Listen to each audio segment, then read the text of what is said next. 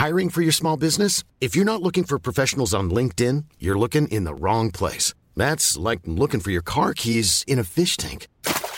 LinkedIn helps you hire professionals you can't find anywhere else, even those who aren't actively searching for a new job but might be open to the perfect role. In a given month, over 70% of LinkedIn users don't even visit other leading job sites. So start looking in the right place. With LinkedIn, you can hire professionals like a professional. Post your free job on linkedin.com/people today.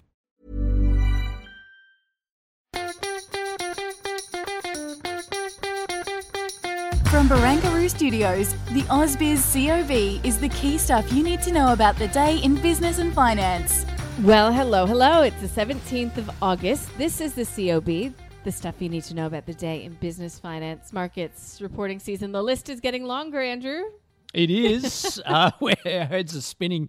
What are we, halfway through? Maybe. I don't think we've hit the high water mark yet. Oh, come on, please. No, I mean, we are keeping our eyes out for many, many more companies, including BHP after the bell today. I'm not seeing that yet, but I am seeing that Viva Leisure is out after the bell. Look, we'll get to reporting season in a moment. I think the index itself is something worth talking about.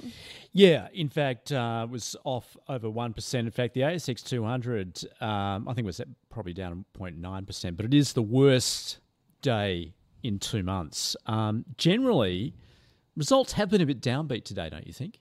Well, certainly the market reaction to the results. I mean, yeah, let's go there then. We had Breville Group just absolutely getting hammered right from the get-go when its result was released. And that was on pretty solid numbers coming through, off by close to 9% by the end of the day. Supply chain risk. They flagged the fact that people will likely be spending more on services rather than buying things potentially going forward.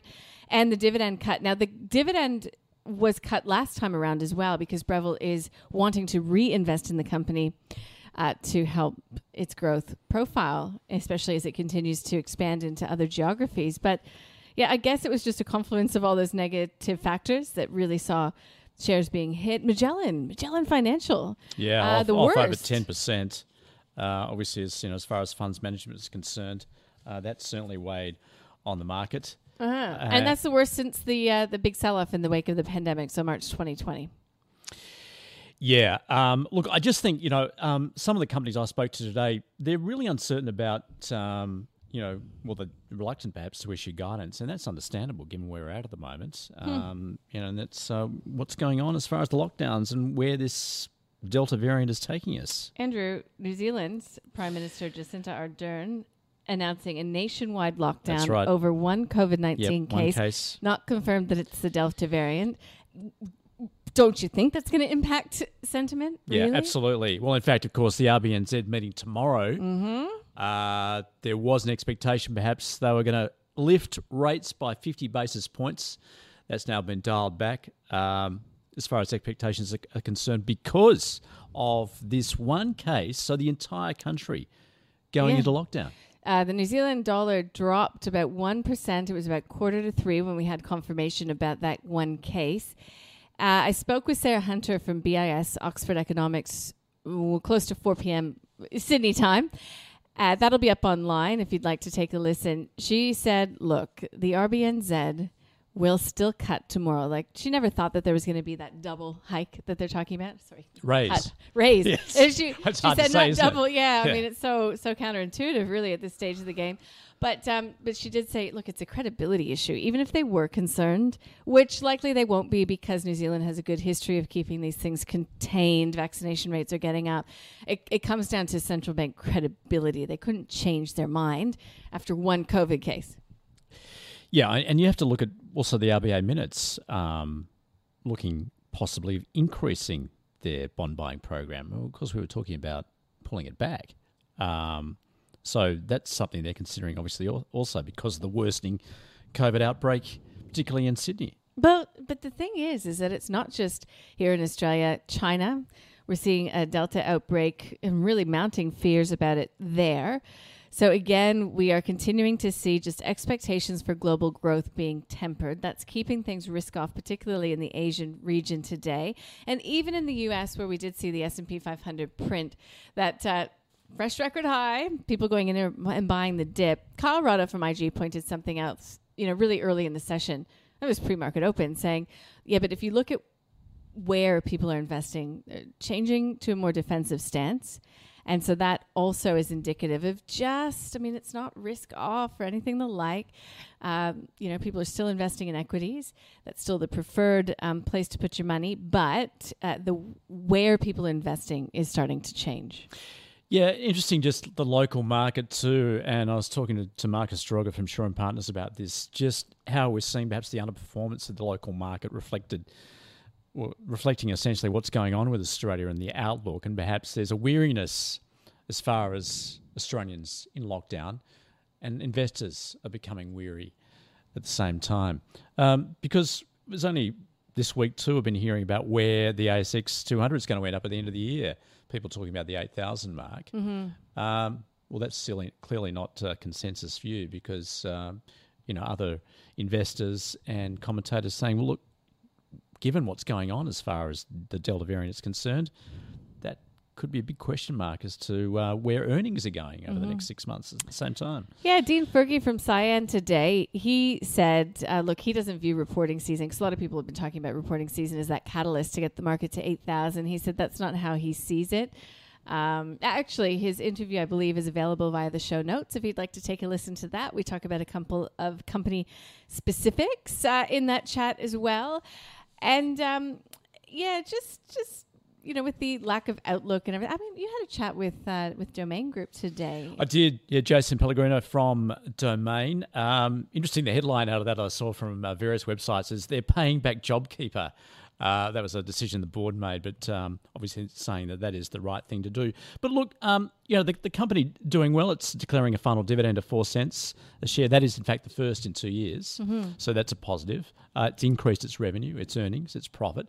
He's fairly confident. However, a little cautious just as far as offering guidance at this point, because, once again, not sure how this is all going to play out. So Domain was our stock of the day, and we had Scott Phillips from the Motley Fool and Mark Morland from Team Invest taking a good look at Domain. Let's have a listen. Domain is that they came into the market where you have a dominant player, which is REA, realestate.com. Realestate.com is 10 times bigger than Domain, and no matter what Domain's done as far as spending a fortune on marketing with Fairfax and so on, they've never really, I don't think, been able to make any serious inroads on REA.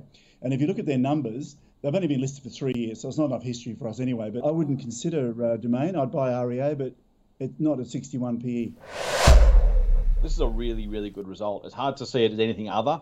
10% growth in revenue, 20% growth in profit. Not much more you can ask of a company, particularly in the last 12 or 18 months. So I can't complain about the result at all. I share Mark's concerns. I do like REA more than Domain. I don't dislike Domain as much as some might. So I'm not convinced it's a losing proposition as a business. To Mark's point, 60 times earnings, even with the sort of growth it delivered, I do think it's way overpriced for what you're getting. Yeah, it's not going in the portfolio, Nadine. Essentially, they're saying good result, but it is expensive.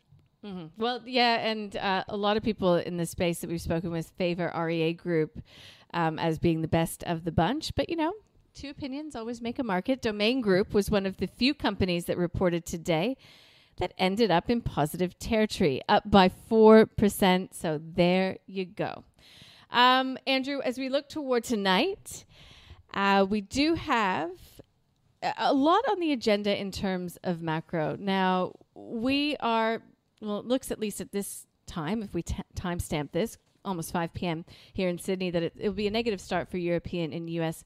markets, Delta concerns remaining high, and we've got U.S. Fed Reserve Chair Jerome Powell speaking tonight. Now, it's a speech. It's at some sort of an educational setting. So will he mention taper, or will he take this opportunity to start giving a little bit of a warm-up, an appetizer, you could say, before that Jackson Hole Symposium? So taper is very much going to be the focus of any listening into Jay Powell tonight.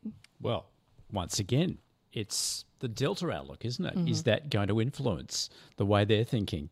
Certainly recent commentary, you'd say not, given the economy is continuing to power along. But look, hopefully we get a little more guidance there from Jay Powell. Interestingly, also getting some UK data too. That's looking pretty strong at the moment, just as far as unemployment and consumer prices are concerned, and also wages growth in the UK. So that's looking really positive over there. However, once again, they're also a little concerned as to how this is all going to play out with the Delta variant. I timestamped it, so I may as well say that BHP's news is just hitting the wires as we speak. Andrew, full-year underlying attributable profit at $17 billion. That's up from just over $9 billion in the previous corresponding period. Interim dividend at $1.01 US per share, fully franked. So final dividend, record final dividend of $2 per share. So that is big payout coming through. The breakers on this are about as long as my arm, so just forgive me if I don't get to them all, but it does say the company that it remains positive in its outlook for long-term global economic growth and commodity demand. I have just fast-forwarded to Woodside, so it is confirming that there will be a deal done with Woodside. Woodside and BHP will be creating a global energy company. It will be selling its oil and gas business to Woodside Petroleum. It's really interesting timing, what they're doing here, because BHP, its strength has been its diversity, and it's had oil and gas as well as iron ore. The iron ore price has come off significantly just recently. It is putting more of its eggs in one basket, is it not? It does have exposure to copper, though, still, and some of the other more diversified commodities. There have already been ESG concerns raised in terms of this Woodside taking over the BHP energy asset. So I wonder if that is part and parcel of some of the concern as BHP looks to transition to some more clean, more forward-focused commodities. Just now that you've mentioned iron ore, because, of course, everybody will be hanging on what these iron ore players say about iron ore. It does say that it expects to see the iron ore price start to retreat, or I suppose continue to retreat. That line has just disappeared from my screen as more look to take its place. It's also saying that copper's short-term outlook for demand remains constructive. So look, there's a lot of information to go through on BHP. You're going to have to do that by the time you speak with the CFO tomorrow, Andrew. That's right. That's about 1 o'clock thereabouts Eastern tomorrow on AusBiz. We'll get the lowdown directly from the company when we speak to them. Oh, it's really interesting, this stuff coming out about the oil and gas business with Woodside. I'm going to go read that report, Andrew. Should we call it a day? I mean, it's been quite a day. Materials down by 1.3% as a sector. Financials, I mean, CBA was hit so hard. Yeah, it finished down over 3.33%. We will continue on with it tomorrow. Nadine, have a good night. You too.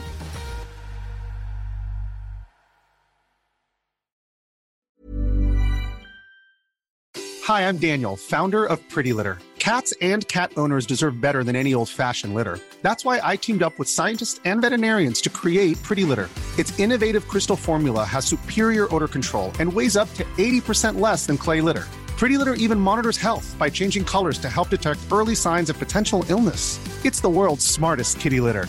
Go to prettylitter.com and use code ACAST for 20% off your first order and a free cat toy. Terms and conditions apply. See site for details.